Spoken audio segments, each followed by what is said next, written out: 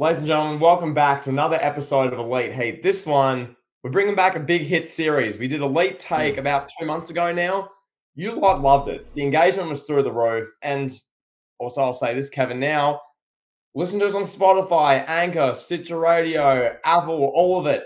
Those audio platforms, any listen you give us means the world. But Most nonetheless, importantly, I'll say this: if we could get just 5 of you, lovely listeners, just 5, to go on to Spotify, if you have Spotify on your cellular device or on your website, your internet device, whatever, please give us a 5-star rating. If you could do that, that'd be great.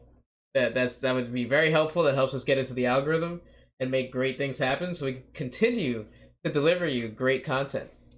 So yeah. Yeah, because we know there's a group of you, especially on YouTube, who will listen to the full show, which is incredible. We really appreciate that. This takes like a minute, 2 minutes. Just give a rating on one of these like Spotify's or any of these platforms. On over there, it shoots us up algorithms and does the world of good for the show. So, Kevin, with that said, unless there's anything else you want to discuss there, I want to start us off with a big sort of position. Okay, Kevin, Money in the Bank is coming up. We did our whole show last week discussing the highs and lows of the concept, whether it's time to retire it, all that. A lot of you listen to that. If you haven't, go check it out. Kevin, Money in the Bank 2023, we need to address the fields in these matches because LA Knight is getting all the publicity about he needs to win the match. He needs to win the match. And, well, I mean, I look at this field, Kevin, he's the only option. Kevin, I'm going to read you. We'll start with the men's one. The men's one's the one I want to focus on. The women's one sort of is what it is, in my opinion. It's fine. This men's one, Kevin, this is Money in the Bank 2023. Ricochet, the guy who's been in a tag team for like a year with Braun Strowman. Shinsuke Nakamura, okay. LA Knight, who's the overwhelming favorite. Either Santos Escobar or Mustafa Ali. I mean, at least Santos Escobar has been in the LWO, I guess. So he's been sort of involved in something a little bit relevant in the past few months, Kevin. We've got Butch or Baron Corbin, and then Riddle or to be announced. So I assume that's going to be Cody, right? It has to be. It has to be because, Kevin, those names so far that have qualified, Ricochet, sure, he's there to go flying off ladders and do like 730 flips and, risk his own life. I get it, to make the match more fun, but those names I just read, Kevin, that's not good enough. It's just not. LA Knight, we've both praised him on many shows. This isn't a LA Knight, so we're not saying that. What we're saying is that it for the Money in the Bank field? And Kevin, I'll throw the question to you now. You were pretty big on this in our last show about retiring the concept or at least changing something big time or just getting rid of it. After hearing that, where do you stand on what I've just read out to you? Yeah, that just adds fuel to my stance, honestly. Like, there's clearly no effort being put into the concept, and that's been clear as day for the last 3 years. And now we're just getting a match full of mid-carders. No disrespect to these guys. Nakamura is, out of the people that have qualified, Nakamura is the most legitimate one, as he's been in several main events. He's won a Royal Rumble. He's had a big-time WrestleMania match, but he hasn't done anything of any kind of significance in 5 years. And then you look at Ricochet, makes sense. Ricochet and Santos Escobar, their type of wrestler makes sense when you throw them in there with a good combination of star power and top guys. Those two make sense for a Money in the Bank ladder match. But then, we're looking at Baron Corbin, who hasn't done anything. But I assume Butch is going to be in, and I assume that Santos Escobar will be in, so I'm going off assumptions here. But I want to talk about LA Knight before I talk about how I feel about this concept. When you think about LA Knight, right? This guy, he is the betting favorite right now. He's a pretty heavy favorite to win the Money in the Bank briefcase. What has he done? He hasn't been on any kind of pay-per-views. And I know that doesn't really matter. Anybody can get hot at any point in time in wrestling. But this guy, we've literally seen him at Night of Champions. He was in the crowd, hanging out with Saudi children. WrestleMania, he wasn't good enough to be on the show. So I don't know. This is the next top guy. But Kevin, the Mountain Dew Pitch Black match against Wyndham. This is the thing. It's cool. I love when LA Knight comes down SmackDown and the crowd's into him and he gets good reactions. That's awesome. That's really good. And he's having matches against Kofi Kingston and Xavier Woods on SmackDown 35 minutes into the show once they've done the stuff you care about at the start. That's cool. But, Yeah, and Kevin, is this just what Money in the Bank is now? Is Money in the Bank just it's never gonna be the like the Cody or the main eventer goes into Money in the Bank with a big stacked All Stars field like 2013, and there's a big time Money in the Bank main event match, and the winner is just already made. Like, is it just gonna be this now for the remainder of its tenure? Is gonna be mid to lower card wrestlers fighting for the right to earn an opportunity, and the opportunity will probably be at Seth Rollins. Whoever wins is probably isn't going to face Roman. Just going to face Rollins probably. I'd imagine. Like, Yeah, abolish the concept. It's over. It's over. Put it out of its misery. There's no saving it, really. When you're at a point I mean, I already beat this to death. They're at a point where they're trying to establish Roman to beat Hogan's title run, and they're trying to establish Seth Rollins with this new world championship. They're not gonna have Ricochet just come out of catering, run down with the briefcase, and beat Seth Rollins 3.5 months into his title reign, establishing this new world heavyweight title. So we already know that's not going to lead to anything. Unless Cody is the guy that ends up facing Riddle, Cody wins, Cody gets into the match, and then Cody wins it and then uses the cash in for a SummerSlam match with Roman. That's like really the only thing I could see. Or he holds it and uses it for WrestleMania 40 to face Roman. yeah. Other than that, what, you could have LA Knight win, and then he's going to cash in on Austin Theory and win the U.S. title. Forget it. I'm done. I'm over it.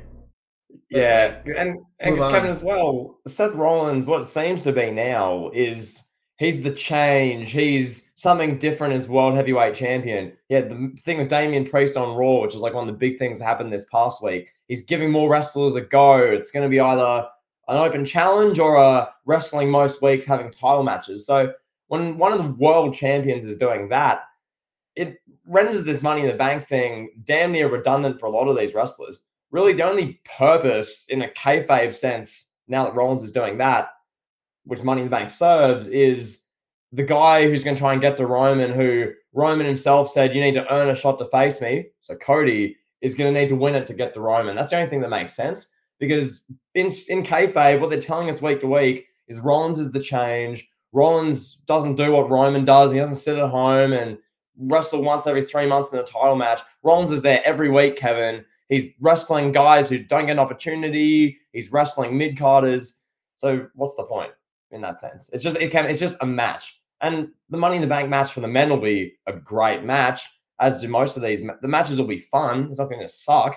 But just the purpose of it, beyond just a fun spectacle on June or July, whatever, Money in the Bank, there's not much else to it at this stage. So I agree with you. My stance is, yeah, if it's going to be like this, just get rid of it at this stage. So that's my stance. Yeah, it's not like they need to stay married to this concept. They could just create a new pay-per-view or bring back one of the many legacy pay-per-views that they own. So, yeah. All right, pal. Are you ready for the next question? Yeah, Kevin, hit us with it. What's the next question? So that one was all that Money in the Bank. Now, Kevin, over to you. All right, so we saw Triple H unveil the new undisputed WWE Universal Championship belt. And we talked about it, we touched on it, and I'll ask you this, let's go in depth a little bit more. What would you rate that new championship belt on a scale of 1 to 10? In terms of just like, I guess the look and the design. This is such a good question because I know in our last show we gave like initial reactions to this. You were more kind of scathing than me on this. You just came out of the blocks with your strong take, and I'll throw back to you shortly for your kind of follow up with a sort of rating. When I saw that title, my initial reaction was I like it, yeah, from like right away, my split second, which when I say I like it, that's probably like what, a 7, an 8 out of 10. But then Roman holds it up. I really get a look at it. I'm really digesting the gold and everything with it. I'm thinking to myself, this is like a 4, 5 out of 10 title. It's nothing new. It's nothing overly flash. Like even that WWE World Heavyweight Championship they introduced a month ago now, that title I'd give a higher rating easily. That's a bit of a different design. It's playing on history a bit. It's a bit creative, a little bit unique. This current title, as you perfectly just bluntly described last time, is the W just with it's a gold cake icing behind it instead of strawberry shortcake or blueberry shortcake like it has been for all these years, Kevin. So yeah, I'd say the title. I'll be nice before I throw it to you. I'll say 4.5, 5 out of 10. I'll hand the baton to you, Kevin. what would you rate that new undisputed WWE Universal Championship out of 10? I give it a 3. A flat 3. Like, I was expecting, like, okay, we're gonna get... Well, okay, I'll rewind. I was expecting with the World Heavyweight Championship, oh, we're gonna get something great. It's gonna be a unique, nice championship belt. Something that I'm like, wow, that's cool, that's captivating, that's different. And we got basically the big gold belt with the W drawn on top of it, which is fine. And it's very sparkly and nice. Then with this belt, we get hot mustard, essentially, what we got here. Like, Hot mustard. That's incredible. Carry on. It's literally hot mustard. It's golden mustard. That's disgusting. That's disgusting. Roman is walking around he's holding up hot mustard, pal, as he comes to the ring. It's ludicrous. It's honestly ludicrous in a lot of ways. Yeah, I mean, they could have done that's what they could have done a little bit better, maybe. It's the same thing as what we saw with the Universal title. It's the same thing. And now I was thinking that I was looking at the 2 championships, and I was thinking about this out loud. I was like, we have to watch these 2 championship belts for at least the next 5 years, minimal. And we could have get like a tribal championship for Roman Reigns. I know. Like, whatever. I don't want to bury you even more than I already did. Could you imagine, and everyone listening to this, put your imagination caps on, just picture this. I don't know what they call it, the tribal title, the tribal championship, something similar to the Smoking Skull, similar to the Brahma Bull title.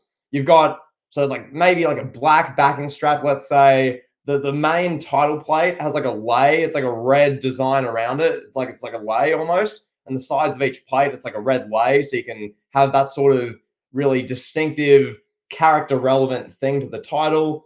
Who knows? Like the side plates could have, on one side plate, it's Roman holding like one title to represent the Universal title. The other plate's him holding 2 titles, representing his like dominance with both. God knows what they do in the middle. Hopefully not just a big W, hopefully something a bit creative. Reigns carries that around. And if Roman had something like that, even I, as someone who the last 2 months has complained about how Cody should be the champion and Reigns shouldn't have the belt anymore, I'd be like, well, forget all that. This new title's cool. I'm happy Reigns got to 1,000 because of this new tribal title. If they did that, I'd give like an 8 to a 9 out of 10 if they did something creative like that. I'm sure you'd give a high rating than a 3. But Kevin, it's just a hot mustard version of the Universal. That is so, I can't unsee that now. Hot mustard. Now whenever I watch Roman Reigns, Joanna White raising this title, I'm going to think it's like hot mustard smeared out at a barbecue. That's how I'm going to view this title. It's literally so thank you. It is. Yeah, no problem, pal. I'm glad I could instill that image into your brain forever. Now, with that being said, in honor of talking about the new Universal Championship, then my next question for you is this, pal. So, would a Triple H Reign of Terror style reign have benefited WWE more than Roman 1000? And what I mean is that, we had some moments where Roman made guys, like Cody Rhodes, or he gave us a nice moment, like how Triple H gave to Shawn Michaels, where Roman could have done that for Edge at WrestleMania 37. Yeah. Or, I don't know. What do you think? Yeah, so basically this whole question is centered around, so I did a community post. Basically, I was watching that segment we discussed with Triple H gifting Reigns the championship, and it just felt a lot to me like that when Bischoff gave Triple H the title, just rewarded him with a title for all his excellence at, in 2002. And then from there, we got 3 straight years of this like dominant run. And really, in the modern era, Kevin, I stand by this. Roman 1000, the best comparison is Triple H's, like we got called the Reign of Terror, but basically just Triple H holding the world title for 3 straight years, dominating the brand. Well, the best part of 3 years, as we know. And the whole question here, the whole thing I was alluding to was, let's say Roman Reigns at WrestleMania 37, let's say Edge pins Daniel Bryan, and Edge has that big moment 10 years to the day after he won the title. It's this epic WrestleMania ending. Then Roman wins it back a month later, let's say. That's an epic moment at the time. It's a very memorable wrestling moment for the WWE. It's this big thing. Reigns gets the title back. No one questions Reigns' dominance. He's still just the champion of the era. Then, let's say, WrestleMania, shenanigans, Jimmy Uso screws Roman or something. Cody has the moment, validates him, yada, yada. Reigns wins it back in the end. And Reigns, throughout the whole 3 years, is just as dominant. But the one caveat, he doesn't have the big Roman 1000, which that's the point of contention here. So to me, Kevin, to answer this question, would the Triple H reign of terror style, where he lost the belt like 3 or 4 times in 3 years, but was the champion of the era, would that benefit WWE more than Roman 1000? I think it would have. Roman 1000, Kevin, I was thinking about this. The wording of this is difficult, but do you feel like Roman 1000 has truly elevated a bunch of wrestlers to legitimate main event status? And you can look at a guy like Jey Uso or Jimmy Uso or Sikoa or Sami Zayn. Many would argue that that's just giving some more shine to like either mid-carders or upper mid-carders and not really making true main eventers. Would you think that's fair? I definitely think that this Roman 1000 reign has elevated all those guys you mentioned. And I've said this before on previous episodes of Elite Heat. Sami Zayn is a certified main eventer now. Sami Zayn is not going back to the mid-card. It's done. He's a main eventer for life. Off of that storyline with the Bloodline and with Roman. Same with Jey Uso and Jimmy Uso. Either one of them, you can plug them into a main event match right now with Roman Reigns, and it's going to be good. Honestly, those guys, Roman, the Usos, Sami Zayn, Solo Sikoa, they are the cornerstones of WWE right now, along with Cody Rhodes and Bianca Belair and a few other stars. That's what this storyline and this title reign has done for them. And Solo Sikoa is going to be a big star of the future whenever his feud happens with Roman. It's going to be big. Solo's going to go up to another level. He has the look, he has the it, he's got it all. Now, when you look at other guys, if you ask the question like, all right, who else has Roman elevated? I don't really think there's anyone aside from those names that I mentioned that he's elevated. Like, I wouldn't say he elevated Finn Balor, when God himself stopped Finn Balor from defeating Roman Reigns. I definitely don't think he elevated Drew McIntyre. If anything, he just helped contribute to the plummet of Drew McIntyre as a star. He ruined Drew McIntyre. That's one thing I'll stand by, Kevin. That infamous promo, you will always be number 2. You are not a number 1. I'm better than you, and everyone knows it. I don't watch Raw. You're on it. I don't care. That destroyed Drew McIntyre, and then Reigns beating him in his own home nation. How they did that, and it's just like Drew McIntyre's never been the same. He never will be. So, as we're speaking about this out loud, let me say this. I don't mean to cut you off, but as we're speaking about this out loud, I see the similarities more and more with the Reign of Terror and with Roman 1000. And people will argue in like 10 years' time, they're gonna be like, "Look, Roman buried Drew McIntyre.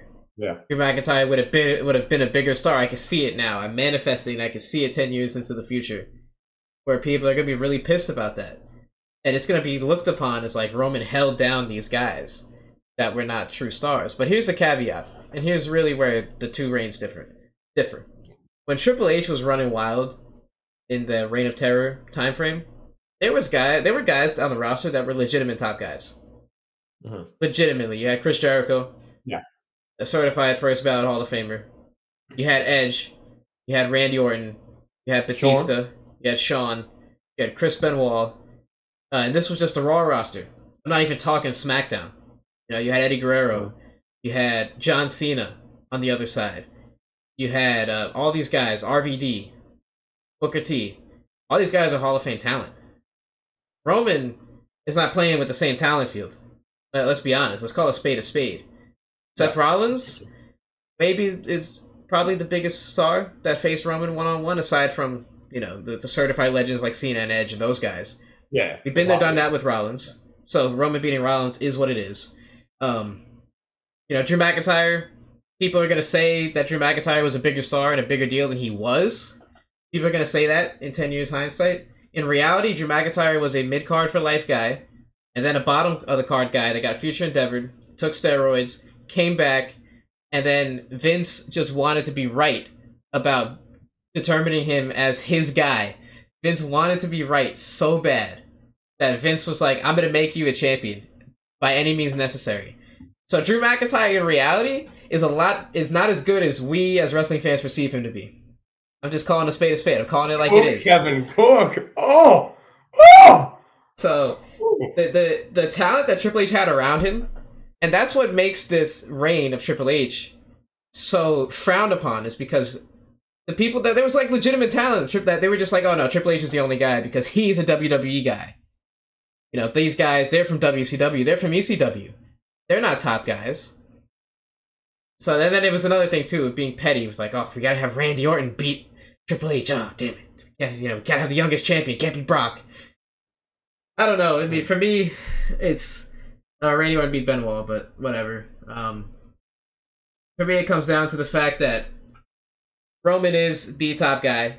Roman is the, I don't want to say the only surefire Hall of Famer, because there's a few other guys that are currently on the roster right now. But Roman is like the biggest star, and there's a huge gap between everybody else. And Rollins is here. You know, Rollins is like right there. Cody's not even on that list because Cody went to AEW and got hot. Cody didn't get hot in WWE. Cody was around for 10 years and couldn't get anything to stick. Seth Rollins is the only guy, the WWE homegrown guy, that's right here, right below Roman. And we've seen it already with Rollins. And we're going to see it again. We'll see how his title reign plays out. I must say, though, that Drew McIntyre, that was the most scathingly honest, real assessment of Drew McIntyre I've ever heard. So I just want to give some credit there. Really, I think when you look at this Roman 1000 and what will probably end up, honestly, after what we've seen the last couple of weeks, I don't even know where this reign is going to end, because it's not going to be this year. Roman will have both that top title until at least the end of 2023. And I think till at least WrestleMania. But I don't see him losing it at 40, to be honest. I think they're just going to have him hold it until either he steps away or they're going to have it retire or something like that. And it's going to be held until at least probably SummerSlam 24, I'd say. So there's that. As far as this question, would that have benefited WWE? Really, the main thinking there is from the perspective of the moments and those memorable moments you think of, because as great as the title Roman 1000 reign has been, you've addressed this specifically. You're the one who really would call this out with mainly the Sami Zayn match at the Elimination Chamber. You were big on this. As good as the match is for 20, 25 minutes, as great as it is, you get to the endings. And Kevin, I must say, when I look back on the reign, and when a lot of people look back on the Roman's run, there have been some great matches, but there aren't those matches you look back on as, oh my God, I've got to watch that back. And how matches get that is the moment at the end.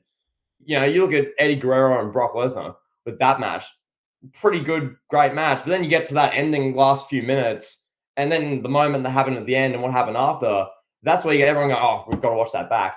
And the same thing with, you know, the Triple H reign of terror, the Elimination Chamber match at Survivor Series 02. You look at the match, I mean, WrestleMania 20, circumstances aside, that sort of thing. It's moments like that. And in this case, with this question, Kevin, if it's the WrestleMania 37 triple threat with Edge having that moment, if Drew McIntyre gets one over on Roman in Wales and actually wins that match and then drops it back and Reigns carries on, moments like that, Cody at WrestleMania, all that sort of thing, those are like the moments that we'd look back on in this era. You'd go, Roman was the star of the era, but within it, you had that awesome Edge moment, you had that amazing Drew moment, that great Cody moment. Moments really just validate the others, the number twos, the other guys. It would be, this is more so where the question is coming from. So, yeah, I'll take your point, though. The Drew McIntyre thing was scathing. That was you at your absolute podcasting best, pal. That was actually a damn good, ruthless assessment. If you disagree with that, you're wrong. Kevin was bang on there. But yeah, no, I think it's a good question. It's more thought-provoking than anything, because as we've just said, Reigns will hold this title for like 1,500 days probably at this stage. He'll have probably 3 new championship belts with fat hot mustard W's made, and they'll create like 4 new title names for him within the next year. You'll have the undisputed Smoking Skull Tribal Way Universal Championship. You'll have Roman Reigns. And when the bloodline, you think it's done, Jimmy Uso and Jey Uso, they're off. You know, they've given up on Roman. Heyman's losing his love for Roman Reigns. Sikoa's ditched Roman. You'll have Jacob Fatu and a whole new clan of Samoans will join Roman.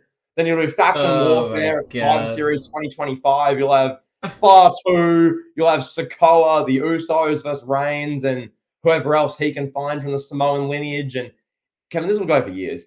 And it's going to be, I don't know how it gets looked back on. It's going to play out, but yeah, I saw interesting conversation, all things considered, because Triple H's reign of terror and Roman 1000, it's a much similar thing, I think, to compare. Yeah, so. And I'm going to answer the question because I don't think I answered the question in my previous monologue. So I'll say this about the question at hand. I personally don't think that a Reign of Terror style reign for Roman Reigns would have benefited WWE in any way whatsoever. Not at all. If Sami Zayn wins the WWE title in Montreal, that's pretty much no different than when Finn Balor won the belt in 2016 after SummerSlam. It would just be completely different. It would be internet fans just crying for something to happen, and WWE being like, "Here you go," and then Sami Zayn wins the belt. And it's like, now what do we do? You know? And then you look at the Drew McIntyre one in 2022.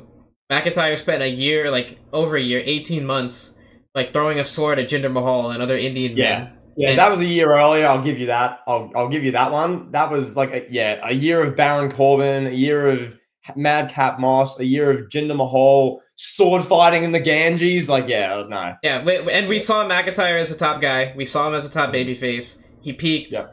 2020 is the year of McIntyre, and that's it. He's going to be a forever upper mid-card guy now. I don't think... I mean, he can, like Rollins did, he can get back to the world title picture, but it doesn't need to be in 2022. It doesn't need to be tomorrow. You know, McIntyre will be fine. He's a solidified cornerstone of WWE. Didn't need the win. Edge is a fair point. You look at Edge winning WrestleMania 37, winning at WrestleMania 37. That's fair. I understand why they didn't do it. I think it makes sense. Edge just, I think, I don't know Edge, but I think if he wanted to be WWE champion again, I think he would want to be around full time, and I think he would want to give people the performances of Edge from the past.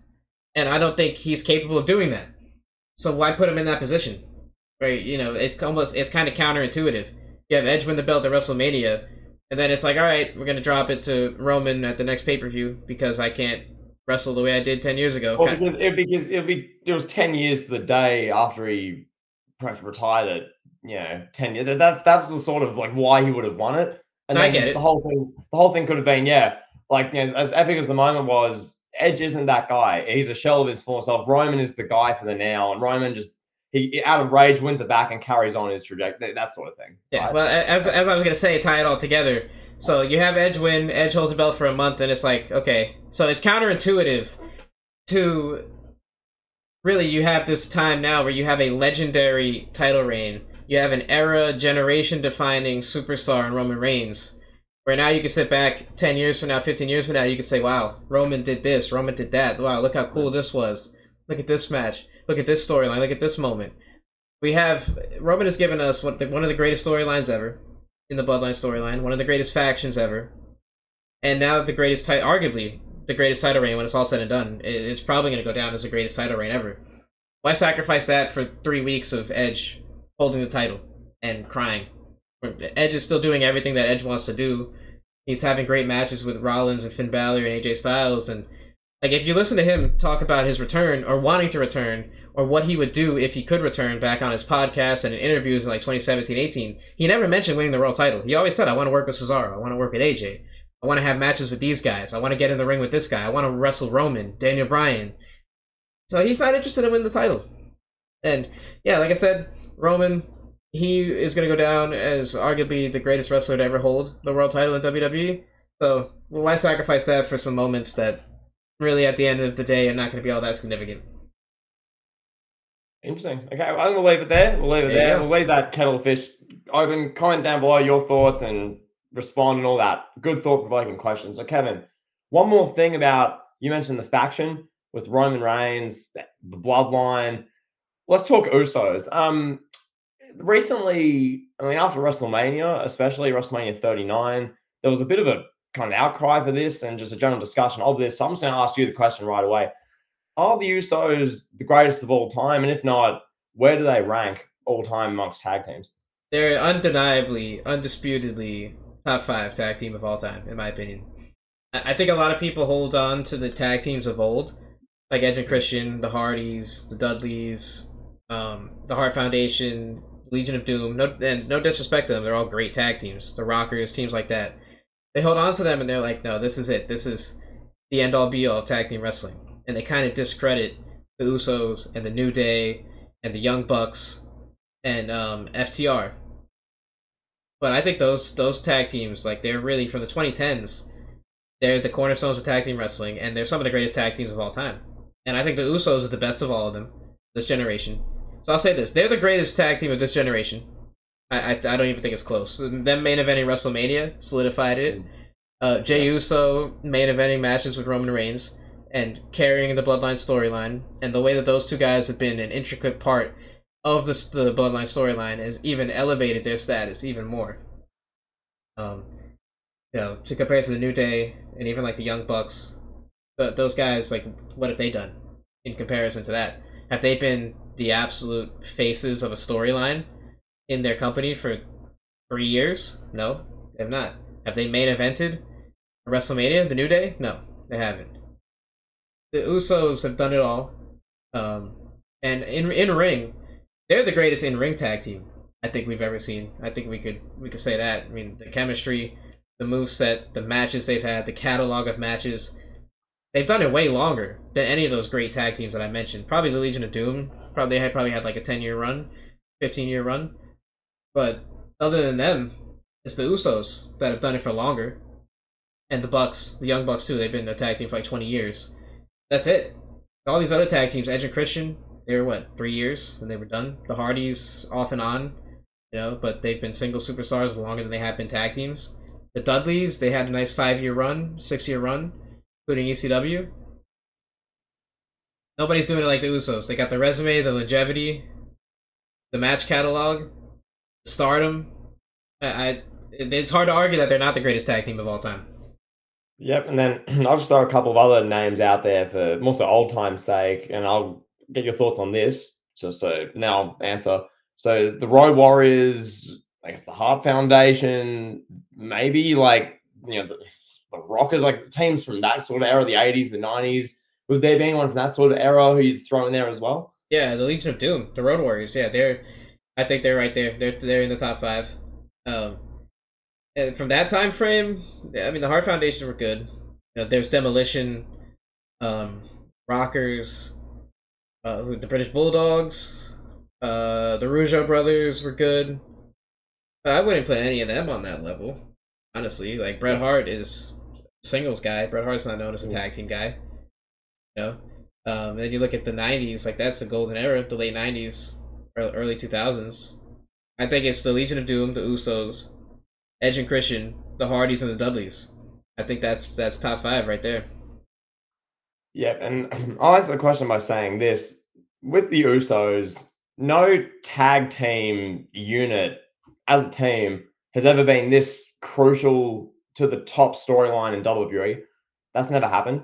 Now I'm saying as a tag team because obviously you can talk about Edge and Christian and say, oh, well, Edge was a key part of the Edge and Cena feud and the Ruthless Aggression era and Edge versus The Undertaker and all the things he did, but that was as a singles guy. That wasn't as Edge and Christian.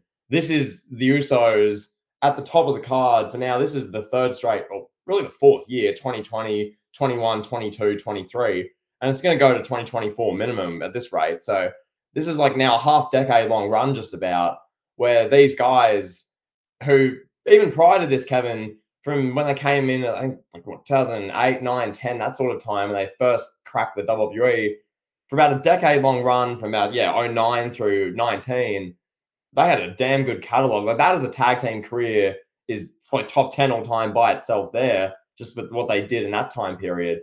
But then you take it up another notch and you really elevate yourself up the echelons all time with what they're doing now, Kevin.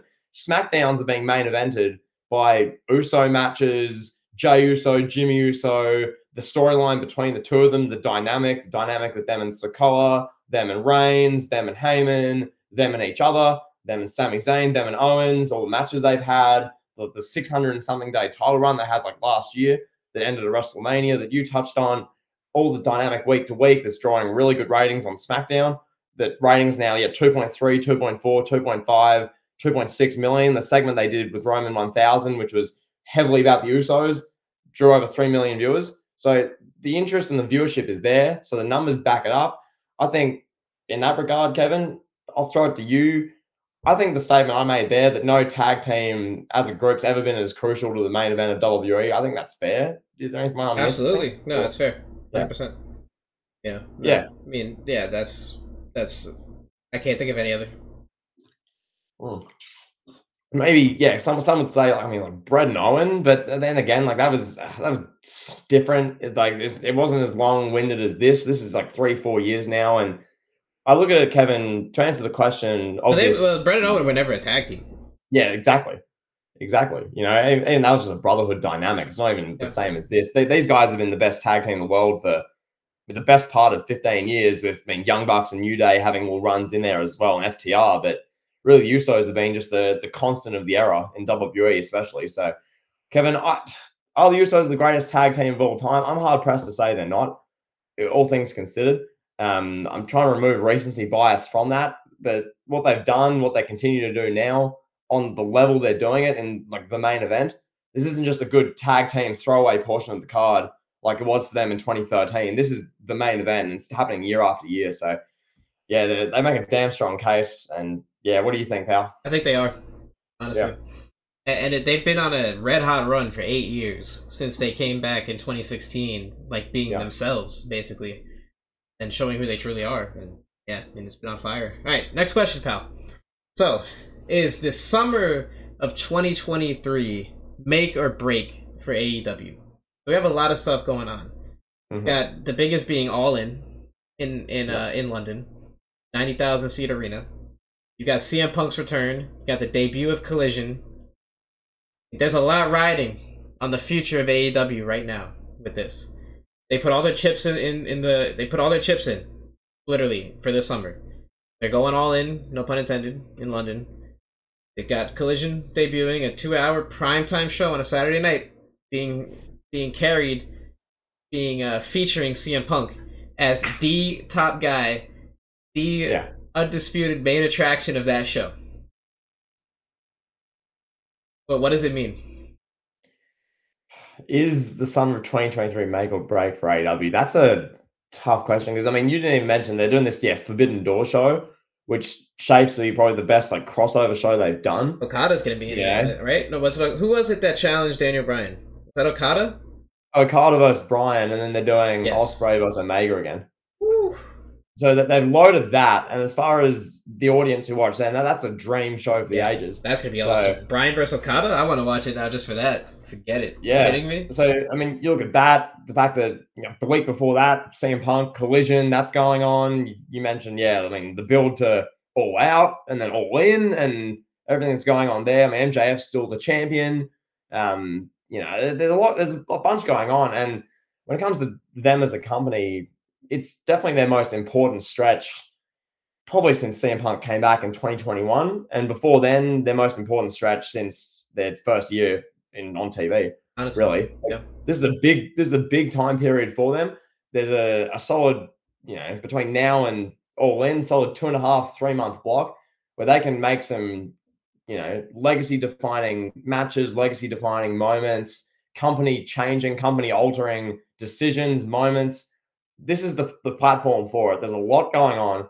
We can discuss each one individually in coming weeks, but more so on a general scale, I say this is huge. Like, this block for AEW, I won't say their future depends on this, but for them going from where they are now, where not that they've been in the holding phase, but it's sort of been like, they have the audience they have. They're sort of, they're ticking through shows, they're ticking through events, they're going through it a little bit. It feels like, in my opinion, that AEW's either been going through the motions or just, doing all right for a few months, and for a better part of a year or more now.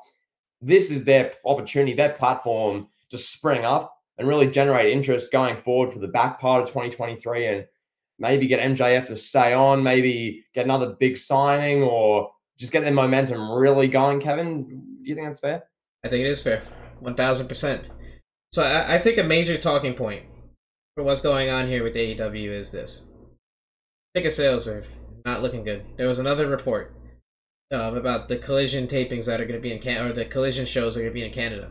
Ticket sales are tanking. Like, this is a big deal, and I really think this Collision show, I really do think it's going to be a deciding factor in the future of AEW. And if this thing underperforms, one, AEW is going to lose a ton of money on booking big venues like the United Center and other venues in Canada that they can't fill up. Two, Warner is going to be like, hey bro, like, we gave you this second live show, we believe in you, but 400,000 people on a Saturday isn't going to cut it. And on top of that, Tony Khan's paying CM Punk millions, who knows how much millions, and he's drawing 400,000 or 500,000 viewers on a Saturday night. If YouTube clips aren't hitting, Like, I don't know. I mean, yeah, Forbidden Door will probably do 100,000 buys, no problem. All In's gonna go crazy in the UK, do 70,000, 80,000 seats, probably get 200,000, 250,000 buys. All Out will probably do 100,000 buys. That's fine. But what if, like, Collision flops really bad? Like, they cannot afford a Rampage-like flop with Collision being in a 2-hour time slot. And it just doesn't make sense why they would put that on a Saturday night. I don't know who thought that was a great idea. I mean, I get it. You know, Tuesday you got the NHL on TNT. Thursday you got NBA on TNT. Friday is SmackDown. Monday is Raw. Wednesday is Dynamite. When the hell are you going to put a 2-hour show on? I get it. You got no other option. You got to go Saturday night. But you really did all that because CM Punk and Nick and Matt Jackson can't shake hands? Are you kidding me? Like, are you serious? Like, what? Imagine CM Punk going to Vince McMahon in 2012 and be like, "Hey Vince, you know, you're gonna have to put me on SmackDown only and put a roster of my friends on SmackDown and make that a live show on Friday night." Because remember, it wasn't a live show in 2012. You're gonna make that a live show on Friday night. I'm gonna have my boys there because I can't be in the same room as John Cena and I can't shake his hand. Like, it wouldn't happen in WWE. Vince would be like, "All right, bro, see you later. Good day, man." Yeah, I think you bring up some great points with that because there's a lot of really good that, you know, the ticket sales of All In going to be, you know, probably Forbidden Door. I assume they will get really good buy rates because of like a couple of the marquee matches they've got. Like their audience, the AW audience who loves their product will eat those up, and rightfully so. The matches should be great. That's perfect for them. So you look at, yeah, Forbidden Door, probably All In and All Out pay-per-view buy rates, I'd imagine, should be pretty good, I think. Ticket sales for All In, definitely. It's, above 60,000 now. So that is like a novelty event in the UK. Should be a big hit. And maybe even the first week or two of Collision, I hope ratings would be decent. But really, what we're alluding to, I mean, you mentioned that. It's a lot of the behind-the-scenes stuff, really, that's going to continue with AEW. It's the dynamic of CM Punk, the top guy is being paid the most, not being able to work with and having to have a whole new show created for him on a Saturday night for 2 hours because he can't get along with the people who run the Wednesday show. That sort of thing, that dynamic, the ticket sales in America, not, you know, ideal. Kevin, I'll ask you this as like a follow-up. Have AEW, particularly really since the pandemic era, spread themselves too thin almost with the content? Because I know when we were both watching this show, like AEW full on, end of 2019, 2020, it's Dynamite, you watch 2 hours and you watch a pay-per-view and you go, I can't get enough AEW. Like, this is really good. There's not that much. I'm not too overexposed. But then it's Dark, it's Elevation, it's Rampage, it's YouTube exclusives, it's BTE. Now it's Collision for 2 hours on a Saturday night. Do you think that's a big deal? Yeah, definitely. Yeah, definitely. They spread themselves too thin. They absolutely did. I agree with that. But even still, even with that, like you watch what you watched. You know, the AEW Darks and that stuff's on YouTube. It was made for the diehard of diehard fans. Even still, pre-pandemic, early 2020, it was still fun watching Dynamite. It was still fun watching AEW. Pandemic era wrestling slowed them down a lot. Then they bring Punk back, and we're getting all this exciting stuff with Punk. A lot of exciting stuff. He's the face of the brand. They're doing well. And then it stagnates out. Hangman Page became a less than credible champion. And then after that, Punk holds the championship for a few months, gets injured. Not even a few months, for like a few weeks, gets injured, comes back, wins the belt, loses it, then wins it again. And it's like, oh, okay. Alright, here we are. Then he beats up Nick Jackson and Kenny Omega and a dog and all this stuff going on. And yeah, since that period, like you said, they've really been stale and just kind of going through the motions. I don't know. This is a make or break year. In short, this is a make or break year. AEW, they got to get back on track. They got to figure it out now. With CM Punk coming back, Collision has to be a hit. It has to be. Like the all-in sales is great, and the buy rate's going to be 100,000 regardless if AEW is on TNT or if AEW is exclusively on YouTube. 100,000 people are still going to buy AEW pay-per-views. It doesn't matter what TV network they're on. We're in an era where big media companies are cutting content. They're not making content. They're cutting. They're HBO Max and Amazon and Hulu. They're taking stuff off of the platforms to save money on royalties and stuff. They're taking shows off that aren't doing well. So this is make or break, I think. Yep. And so one more point with that. Going forward with AEW, as we said, this is the platform, this is the foundation. To me, the main thing, yes, the marquee of CM Punk being back, or maybe they'll bring in a big X star, or that's all great. Maybe, yeah, the shiny new toy, as we talk about Tony Khan's toy box, that's wonderful. But what it is to me is the continuity of the show, the writing, how compelling the stories are week to week. That's why I haven't been watching Dynamite for the longest time now. I don't find the week to week storylines interesting enough. I don't think there's enough going on generally to pique interest. Tony Khan's a great booker. He knows what matches will draw marquee interest. Look at Forbidden Door as the prime example. Just pair guys together. It's a dream match. Amazing. But for Dynamite week to week, and we'll see with Collision, Kevin, what do they do week to week? What are the storylines that hook you, grab you, make you go, I can't miss next week? What's the character development going to be here? That's what's going to be critical for AEW beyond this platform. Absolutely. All right, last question. It's a doozy. Is Gunther the greatest Intercontinental Champion of all time? Well, Kevin, before I give you the yes or no to that, let's just acknowledge, I'll ask you, you're wrestling historian yourself, you know a lot as far as, the lineage of this stuff. Talk to us, who are the other great Intercontinental champions? Well, you got the first ever Intercontinental Champion, Pat Patterson. I think he deserves a mention. Then I would say Macho Man from like 86 to 87. That was that reign established the belt as like, okay, this is the belt that the next top star wears. Macho Man wore that. Macho Man had that legacy-defining WrestleMania 3 match with Ricky Steamboat. Arguably, not even arguably, the greatest match that the Intercontinental Championship has ever been associated with at any point in time. It's a 5-star match. I don't care what Meltzer has it as. That's a 6-star match. Forget it. Most influential match in wrestling history. So Macho Man's reign, top tier. A1. Honky Tonk Man's reign, not great matches involved with it, but Honky Tonk Man held that belt well. Is a memorable character. Anybody from the generation prior to me is going to know who Honky Tonk Man is, and older. Anybody that grew up in that time frame of wrestling knows Honky Tonk Man. He's an integral figure to their childhood fandom. Then it gets kind of glim. Shawn Michaels' reign is one that comes to mind. He was another one. It's, okay, this is the next guy. He's going to be the Intercontinental Champion off and on for a few years. Then, the match of Razor Ramon, WrestleMania 10, another legacy-defining one for the Intercontinental title. So I would say him and Razor, that whole time frame. Then you're looking at it from there. Got what, like Austin and Rock kind of played hot potato with it. Triple H had it for a little bit. Nothing really doing until Jericho and like Kurt Angle and Benoit, all those guys were going over the title, like that era. Then in the 2000s, it really became just a prop. I can't think of one title reign that really sticks out from my childhood as a Ruthless Aggression era kid. I remember Carlito had it. Edge and Orton had it when they were on their rise to the top. RVD, had the title for a little while. He probably held it for like 150 days or something, and had a good feud with like Jeff Hardy and with Eddie Guerrero. That's one that maybe sticks out in my mind. And then from there, guys like The Miz holding it in the 2010s. He's probably the guy that everybody will associate with the title from the 2010s.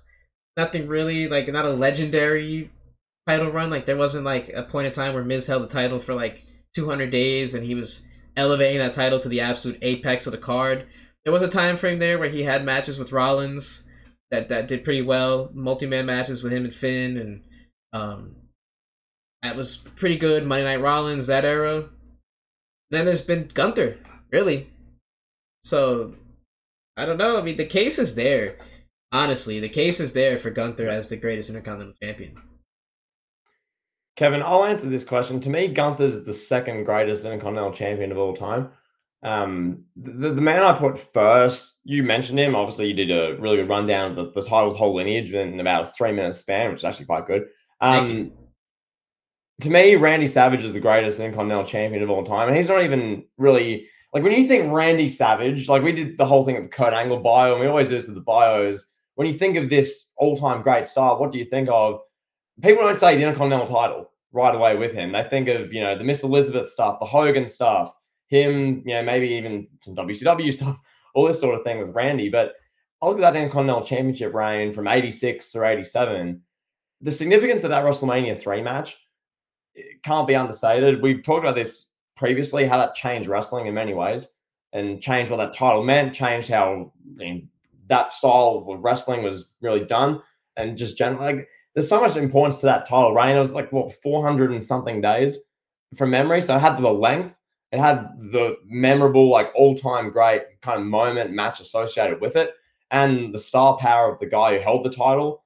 Obviously, in years that would follow it, Randy Savage would elevate himself from, the upper mid card to like one of the absolute main eventers and stars of the era and defining names. But yeah, to me, I'd say Randy Savage, but I look at a guy like Gunther and what he's done to really save that title. Because as you allude to, Kevin, the 2010s to the IC title, Miz and Ziggler had a good 2-3 months with it at the end of 2016. But really elsewhere, Kevin, as someone who grew up watching this whole 2010s time period with the IC title, it was Cody with bag faces on SmackDown in 2011. It was Shinsuke Nakamura's 8-month-long reign at the end of 2019 and early 2020, where he defended the title 3 times in 8 months. 2 were against The Miz on throwaway matches. I can't forget that. That was horrid. I look at what else is the IC title, Kevin. I'm literally racking my brain right now, trying to think. There was another Cody run somewhere in there, like 2013, right? Yep. Wade Barrett held it for a bit. Barrett, you had Brian. Brian had a pretty good run before he got hurt. He got hurt like as soon as he won it, though. Did he hold it for like? I thought he held it for like 3 months. I don't remember. Like a month, 2 months, if that. Kevin, the one I will say, I mean, not the one I will say, this was bad as well. Kevin Owens and Ryback in 2015, like trading it back and forth. They feuded infamously at Night of Champions over a book. Ryback said, Owens, your book is stupid. That was the storyline. So you look at that, what Gunther's done, Gunther, however you say it, to really revitalize this title and make it something of importance. Gunther has made and saved this championship, and this championship is now something to be won. The matches with Sheamus, and especially the Clash at the Castle one, the WrestleMania match, those are like the main matches when you look at this title that in this reign that are going to underpin it. When we look back at Gunther's run in 3 years when he's off main eventing every SmackDown against Brock, and he's had the Brock feud, and he's had the feud with Roman, and he's holding a world title, and we're having debates and elite heat saying that Gunther is Gunther the greatest star of this era. And when we're doing that, Kevin, we're going to look back at this IC title run and go, yeah, when he powerbombed Drew McIntyre or powerbombed Sheamus on the back of Drew McIntyre's head at WrestleMania, that was the moment he solidified himself as one of the great champions of all time. But really, Kevin, to me, he's the number 2 greatest of all time. He isn't far off number 1, to be honest. Like, I don't think Randy Savage's run was like cannot be top great, but yeah, they're both all-time great. So that's my stance, Kevin. I'll chuck it to you. Thoughts, talk to us. I personally don't think anyone will ever top Macho Man solely on the back of that WrestleMania 3 match. Like that's like the 3-pointer of wrestling. Like that just innovated a whole new style of wrestling that people are still going back to and still using as a blueprint for greatness. Gunther, yeah, he's had some 5-star matches. Nice, great, But until Gunther does anything as significant as that WrestleMania 3 match that Randy Savage, Ricky Steamboat had, there's no way he could pass Macho Man in my mind. And that's okay. There's nothing wrong with that at all. I mean, there's been a ton of wrestlers that have held the Intercontinental Championship. For Gunther to be second is it's not a bad thing. I mean, if you had to give your top 5 Intercontinental champions, what would it be? Well, firstly, Kevin, to give you on that, we've had 89 different wrestlers have held that championship in the course of its run, which has been on 60 odd years now. If I'm giving a top 5 off the top of my head, Savage, I'm saying Jericho, because I just associate Jericho with that title. As much as it pains me to say, I'll say, I don't want to say Miz. This is the thing. Yeah, I don't either, but he's there, man. No, I'm not saying Miz, stuff the Miz. I'm saying Shawn. I think what Shawn did in the early 90s. I'm saying Gunther, and I'm going to forget like a couple, but I don't know. I don't know. Honky Tonk, probably. I think of him with the title, but I don't know. I'm trying to find a relevant article, right? To just like see what people are saying on the internet. because like Pedro Morales held the title for the most combined days. He held it for nearly 2 years combined. But Right. like, I don't look. I don't think I don't go. Yes, Pedro Morales. I'm going to go to the network to watch his stuff. Give me Pedro, pal. I don't think that sort of thing. I mean, Pedro. I Oh, we know who we're not mentioning is Mr. Perfect. Mr. Oh Perfect yeah, is yeah, man, yes. Mr. Perfect's up there. Yeah, Take out Sean from my list. Put Mr. Perfect in. Yeah. Yeah, Mr. Perfect held that title for a long time. The very famous match with Brett. Mr. Perfect was like, yeah, he was that guy that was just like, if there was a secondary world title around in his era, Mr. Perfect would have been that guy that held it. Yeah. In the early '90s, late '80s. So yeah. Razor, Huh? Razor Ramon. Yeah, Razor's up there too, definitely. I don't know if I put him top 5. Yeah. But I mean, for me, my top 5 is it's Macho Man, it's Gunther. I put Mr. Perfect in there. I put Macho Man, and then Again. Huh? You put Macho Man at 1 and 4. No, okay, hold on. No, I'm tired. It's like late my time. Gunther, Macho Man, Gunther. No, I'm distracted. Mr. Perfect. God, I don't want to put Miz. I really don't. Yeah, I'm gonna put Honky Tonk Man. Yeah, I'm gonna put Honky Tonk Man. I'm gonna actually. This is from my childhood. It just clicked in my brain. The guy that I associate most with the Intercontinental Championship from my era is Shelton Benjamin. So I'm gonna put Shelton Benjamin up there. Maybe, I don't know. Shelton Benjamin, Jericho, Miz, one of those guys can fight for it. But yeah, I forgot about Shelton Benjamin. I'm gonna put Shelton Benjamin there. Shelton Benjamin's there. He was a great Intercontinental Champion and a great representation of what that belt meant in the mid 2000s. So yeah, I'm gonna go with him. Shelton Benjamin. Okay. Yeah, he held the title for actually 244 days. Pat, what are your ruthless, most brutally honest thoughts on the greatest in-ring technician who's ever held this championship? What are your thoughts on the Ultimate Warrior holding it combined for a year and a half, pal? Oh, that's phenomenal. Lovely. Pal, what are your thoughts on Zack Ryder holding the championship? Oh, that's disgusting. Pat, what are your ruthless, most vile, vicious thoughts on Kurt Angle, one of the greatest in-ring technicians ever, holding it for 5 weeks? I think that's an abomination to the championship. Now, what are your ruthless thoughts on Daniel Bryan, who had crippling neck and head injury, being brought back in 2015 and being put in a ladder match for this championship? What are your honest thoughts on that? I'm not gonna give my honest thoughts on that. I'm not even gonna touch that one. Okay. Yeah. Wade Barrett's held his title 5 times in only 400 days. Damn. Yes. I didn't realize that. Correct. That's wow. That's incredible. That's blistering. Blistering. Pal, it's as blistering as your Drew McIntyre scathing assessment of his career. But yeah. Anyway, pal, that was the last question. So just to clarify, just to recap, I have Gunther as the second greatest champion for the IC title ever. You have him? Second. There you go. Nice. So, Kevin, that's been a late take. Another good addition.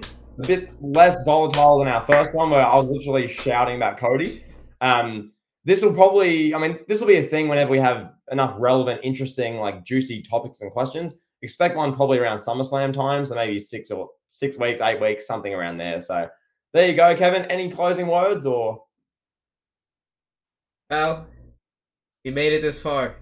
No, we made it. It's the end of the episode. How does it feel, pal? To have that elite episode of Elite Take in the bag. It feels great, pal. One thing I do want to say about next week's show. Now, Kevin, this is one you pitched months ago. Money in the Bank 2011. This is going to be, we haven't really done this, I think, but this is going to be like a full retrospective review. And how we're going to do this, I'm just going to preview you guys what we're going to do. This isn't going to be like most retro reviews where it's a match breakdown as far as the moves and the spots. This is what we do. This is Elite. Hey, this is about the significance of the show. This is going to be about how this show changed wrestling and how Money in the Bank 2011 was the most important pay-per-view maybe in the modern era. So we're going to discuss that.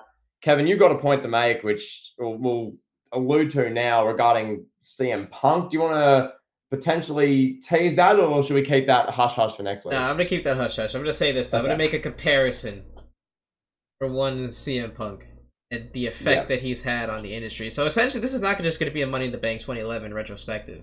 Yeah. This is gonna be like an ode to CM Punk in a lot of ways. It's gonna be very CM Punk centric. We're gonna go in great detail. By the time we record this, we'll have no, it's gonna be like a preview for Collision. Collision won't be in the bag yet. So it'll be like a preview for Collision. It'll be around the time frame when Money in the Bank 2011 happened. So it'll be a 12-year retrospective on that. It's gonna be about the pipe bomb. We're gonna do some pipe bomb stuff. Just how that changed the wrestling industry. I'm really excited for it. I mean, the first CM Punk kind of bio that we did is done well for us on the podcast platform, so we're gonna be talking mostly CM Punk here. I mean, we're not gonna be talking about like the undercard matches on that show. Like, what was it, Mark Henry versus Daniel Bryan? Big show. Yeah, we're not gonna be talking about that for like 20 minutes. So it's mostly gonna be about CM Punk. I'll say that. Yeah, I think we'll probably title it something to the effect of CM Punk and the Night That Changed Wrestling Forever, or something like that. Which is going to be, further to that. It'll be, as you said, Money in the Bank, the pipe bomb. This is like CM Punk time of year. You get to like end of June, you hit July. Every year, it's about, it's been 12 years since the pipe bomb, or 2 years ago it was a decade since the pipe bomb, and the decade since Money in the Bank, and that infamous night and few weeks CM Punk's career, and he shot up in wrestling, and how it gets done in the mainstream sense changed. So yeah, that's a big show. Not to say this week wasn't. Every week is with us, pal. We come up with good content for you great listeners every week. We don't have a week off, pal. It's banger after banger, pal. We're like Pav, wrestling gifts. Also, I want to mention this is totally unrelated. There's someone who is at my gym who looks identical. Literally, it's Pav. I was certain. I was like, hey, yo, why is wrestling gifts? I literally thought it was Pav. I'm not, and this isn't like a race. I'm like, that's Pav. And then I was like, wait, never mind. Like, okay, hold on. But yeah, so that quick story time at my gym. This guy goes there like most days I'm there as well, mostly at the same time. I for the first like 3 times I saw him, like, that's wrestling gifts. That is Pav. But turns out, I guess, surprise, surprise, Pav's Canadian, lives there, and this wasn't Pav. So yeah. Oh. We got to do our life segment, pal. Do you want to do that? Yes. Do you want to keep this flowing into a life segment? Yeah, so I had that moment where I'm thinking, okay, I've just discovered the clone of Pav who's going to my gym. Okay. Is he slightly shorter than Pav? Like how Kanye's clone is slightly shorter than the real Kanye? What? I shouldn't say that. Our channel's about to get nuked. I'm going to edit that out. Okay. Yeah, no, Kevin, to answer that scathing question, this guy's like, as soon as I saw how like jacked he was, like, nothing to discredit Pav, but this guy was like buff. I'm like, okay, facially this is Pav, body this probably isn't Pav, and the fact that he lives on the outside of the world. So yeah, Kevin, I'll throw it back to you. Please don't ask anything that'll get our podcast taken down here, please. Yeah. So in theme of the gym. Are you like a solo guy in the gym, or are you the kind of guy that goes in with like 3 or 4 other meatheads and you're just like throwing weights, like yelling, making people uncomfortable, filming TikToks in the middle of the gym? Like, what do you think the answer to that question is, pal? Which one do you think I fit the mold of more? I definitely think I don't think you're as ridiculous as I described that example, but I think you're the kind of guy that goes in there with like 2 or 3 people. I mean, I've done both. I've been that guy who goes with like a group, and then you're there for 2.5 hours, and you get as much work done in 2.5 hours as you could by yourself in 40. Like I've been that type. Where I've never been the one who's filming and got the tripod set up, and you're recording yourself hitting bench press, and just I'm not that guy per se. Personally, I like a good balance. I generally go in what people will call peak hour. Even if I have the option to not, like Kevin today, for instance, got the whole day off. I was thinking, do I go in the morning? No, I'm going to go at like 5, 6, 7-ish when it's like busier, just because it's more social, it's more people, that sort of thing. And that's me going by myself, but there will be people there. So it's a bit of both. It's like I'm going myself, I'm a solo guy, but there is the opportunities and the social stuff there as well. It's not like I'm making plans saying, guys, I'm waking up at 7 a.m. We're going to have 6 of us in the gym, hitting bench press, snorting pre-workout, getting the juicy pumps. That's not what I do, at least. I don't know if you do that, pal. I don't know if in your gym in the States you're doing lines of pre-workout, you're getting yourself all hype, you're doing God knows what. You're showering before workouts, showering after the workouts. You're getting your hands with all the lifting, like powder, doing like deadlifts. I don't know what you're like, pal, but for me, I'm not like that, pal. So talk to us. Do you snort pre-workout? I do not. I don't take any supplements. I don't take protein powder. I don't take pre-workouts. I don't take any of those pills. I don't Same, take. by the way. Same, by the way. Yeah, I don't take any of that. I'm on 100% natural. Um, what I will say this though, I do like going alone. That's my preference. I don't mind going with people. Usually, if I go with my boys, it turns into a therapy session, and we just start talking a lot and get we don't get anything done. But I like going with people that are locked into what I'm trying to do, and that's hard to find. For me, I'm so busy.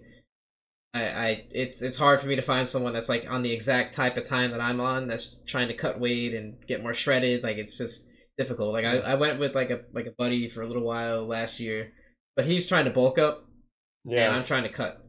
So I was just like, hey man, like no disrespect to you, but we're not. There's no chemistry here. Like you're trying to bulk, I'm trying to cut. I gotta focus on me, what I need to do, and it's distracting, kind of like. So I guess I broke up with my gym with my gym bro. I guess is for lack of a better term, but yeah. So I mean, it's different. It's just different for what everybody's trying to accomplish. And I hate going at peak time. I'm the opposite of you. I hate going. I get out of work around like 2-3 p.m. So that's like perfect time.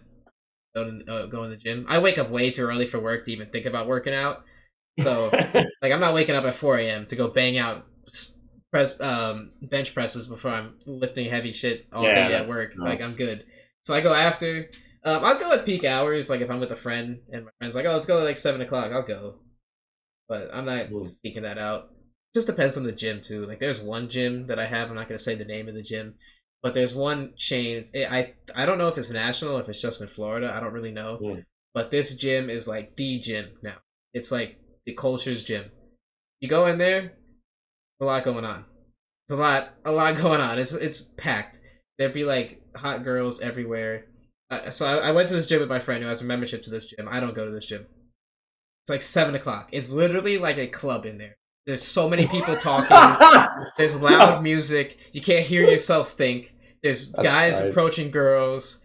There's groups of people just talking, having a good time, watching the Heat game on the TV. That's incredible. And I'm doing one of my sets. I'm on the I don't know what it's called, but the machine where you do like the free weights, kind of, where you do like the tricep pull downs, and I don't know. I can't cables. The cables. Yes, I'm on the cables machine. Yes, and I'm doing the tricep extensions. Yes, extensions. Yeah, and this like 16-year-old kid is like behind me trying to impress these other girls, like I guess that he knows from high school, and he's literally like doing the most like exaggerated pull-ups. He's like jumping, like swinging like a monkey and all this. He almost hit me, and my friend turned around, looked at him, and was like, "Yo, can you stop?" Because he knows how he knows how I am. He knows if I say something, I'm getting thrown out the gym. If I say something, like he knows how I am, so he's like, "Hey, can y'all stop? Like, what is wrong with you?" You know? Oh my god. And yeah, so just stuff like that goes on at that gym. So I'm not a big fan of those popular gyms. Like I like a more low key gym, more of like a privately owned or a smaller chain. Like I'll sacrifice like quality of equipment right now in the stage that I'm in my workout journey. I'll sacrifice that right now for just peace, basically. That's for lack of a better term. No, that's great. And so I guess I was going to ask a follow-up of generally like, what sort of time do you go? Because I thought this is a big thing as well with like the time people go to the gym. Because like I'm like an early rise. Like, I can adapt my schedule regardless. Like if I need to, I'll just wake up and go at like 4:30. I don't care in the morning.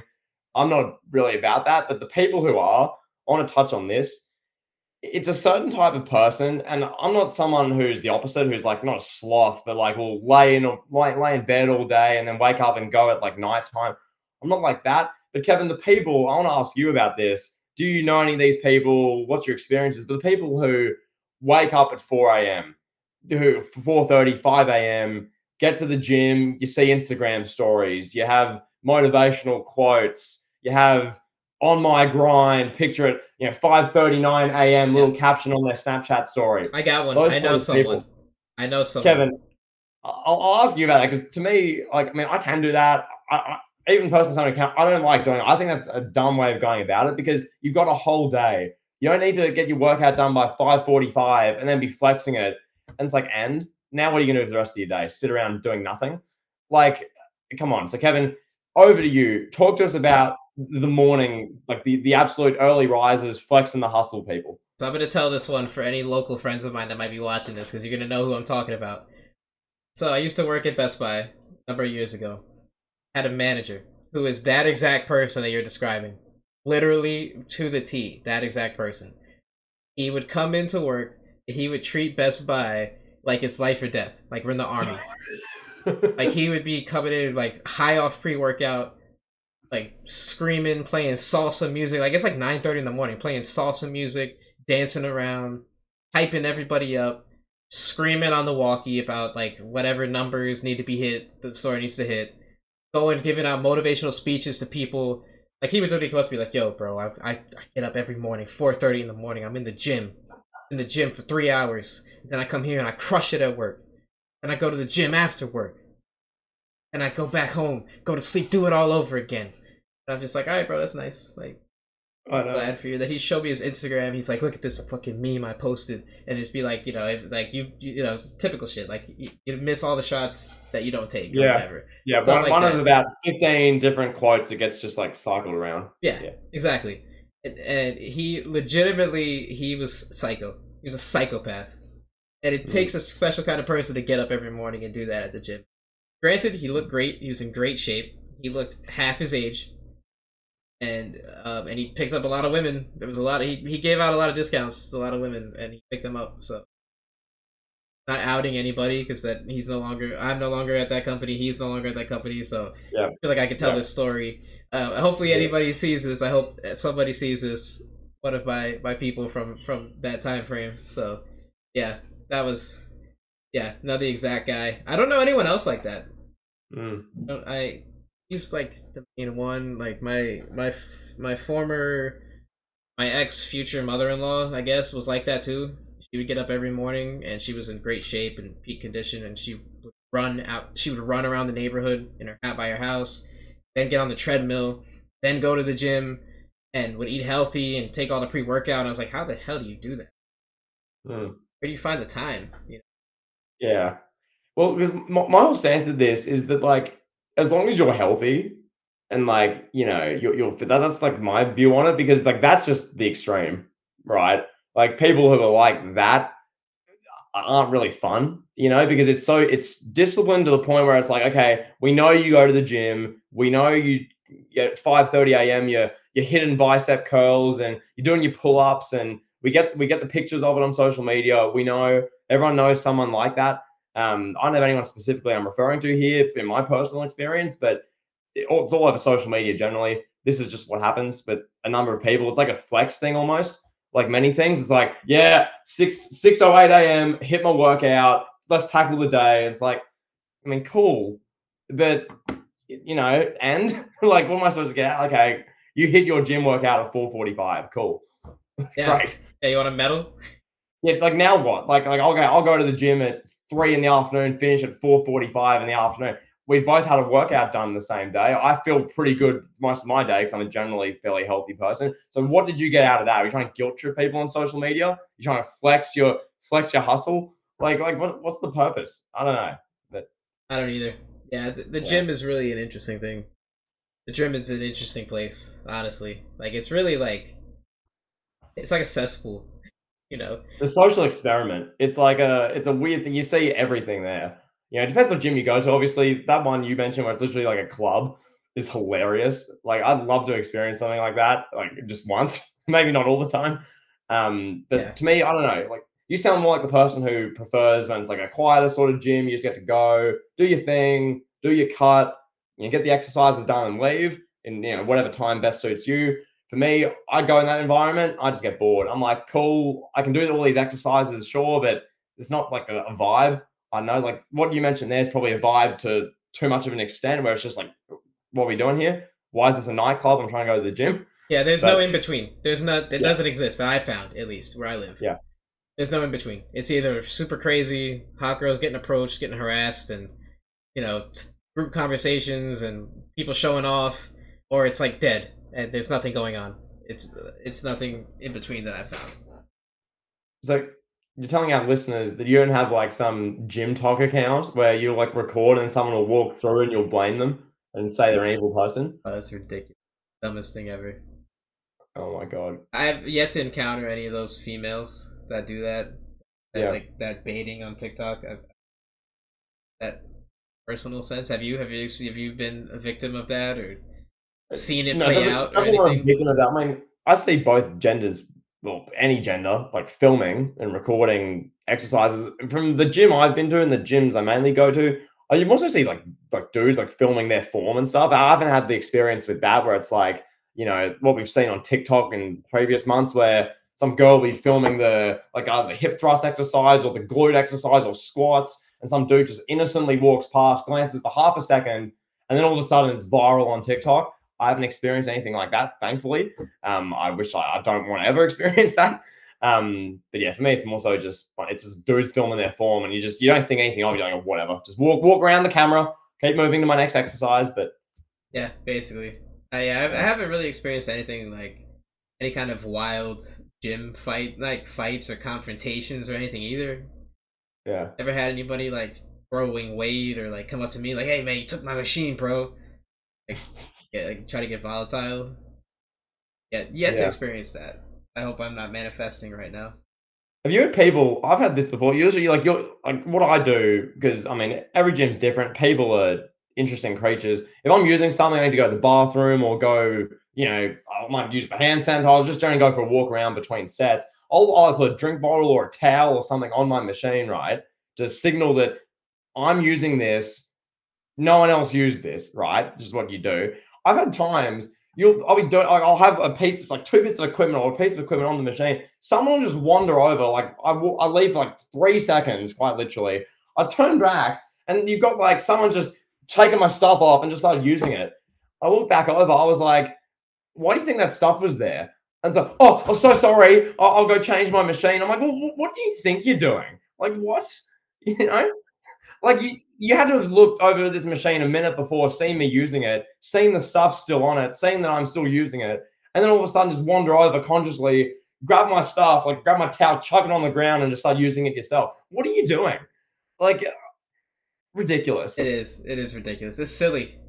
I've the only thing that I've had similar to that is like one thing I hate is when I'm in the middle of like a machine and somebody will come up and be like, "Hey, can I get on that with you, bro? Like, how many sets you got left? Let me get on that. Let's take turns." I'm like, I don't know you. Like, like you're some 42-year-old. I don't want to share a machine with you doing chest press. Can we not? Yeah, Like, exactly. can you wait 3 minutes, please, and then you can have it all to yourself, please. Like, Yeah, like I'm oh, almost done. I got one set left. That's it. Just wait. We don't need to swap sets. You don't need to hop on and then I hop off and no, not doing yeah. that. Also, have you had the thing where I don't know the gyms you go to, but just generally any gym, someone's doing like a PR, like a big lift, like either a deadlift, a squat, not really bench as much, but generally like the first two, squat or like deadlift, and it's like real heavy, and you get like the crowd around, or just generally people are going like you can see like 8, 10, 20 different people are just watching because there's some giant, usually it's either some like islander, some from Samoa, quite literally like shout out the bloodline pal. Some of these Samoans are freakishly strong. And like you watch this in person and you go, like, That's impressive. No, I've never seen that. really? I don't know, because there are two Samoans who go to my gym. I'm pretty sure Samoan. I'd be willing to bet. And I'm like, these are literal tribal chiefs. Like, probably 6'4", jacked as all hell. Like, they'll do like either like a 500-pound like deadlift or like a whatever, some super heavy lift. And you're just there with a sea of mere mortals, a sea of normal people, just like, That's cool. I've never seen that. No, that'd be dope. no, it's like you're just in amazement because I'm like, I will never get to that stage where like, and I don't plan on it, where I'm just like some world class level weightlifter or like that powerful, and just watching it, you're in awe. Like you're just like, my god, Yeah, like that's a human cool. can do that. That's You cool. know, Yeah, that's cool as like hell. a human in front of you is lifting like I don't know what color the plates you are. There's like 25 kilo plates. I don't know what that is. Like nearly 60-pound plates on each side, and there's like a bunch of them, and then obviously you got the bar, and there's the barbell's like bending because there's that much weight on the ends, Oh my and it's god. like, Lord, That's like scary. That sounds terrifying. I know, like you're just watching, going, wait, this person's my species, like what? Yeah, like deadlifting that, that's dangerous. God. But these dudes are so strong and big that it doesn't even look dangerous. It's just like, oh, okay, Yeah, like, I mean, I'm scared of deadlifting in general. I don't want to hurt myself, you know? nah, I'm not a fan of deadlifts personally. Squats and bench are better in my opinion. I don't know. Whatever. Getting the specifics, but yeah, that's my gym experience as a late pal. There you So go. All right, pal. Well, I guess we'll close on that. But yeah, so look at that. It's Jeff Hardy, pal. All right, so we'll yes, talk to you on pal. the next one. Peace.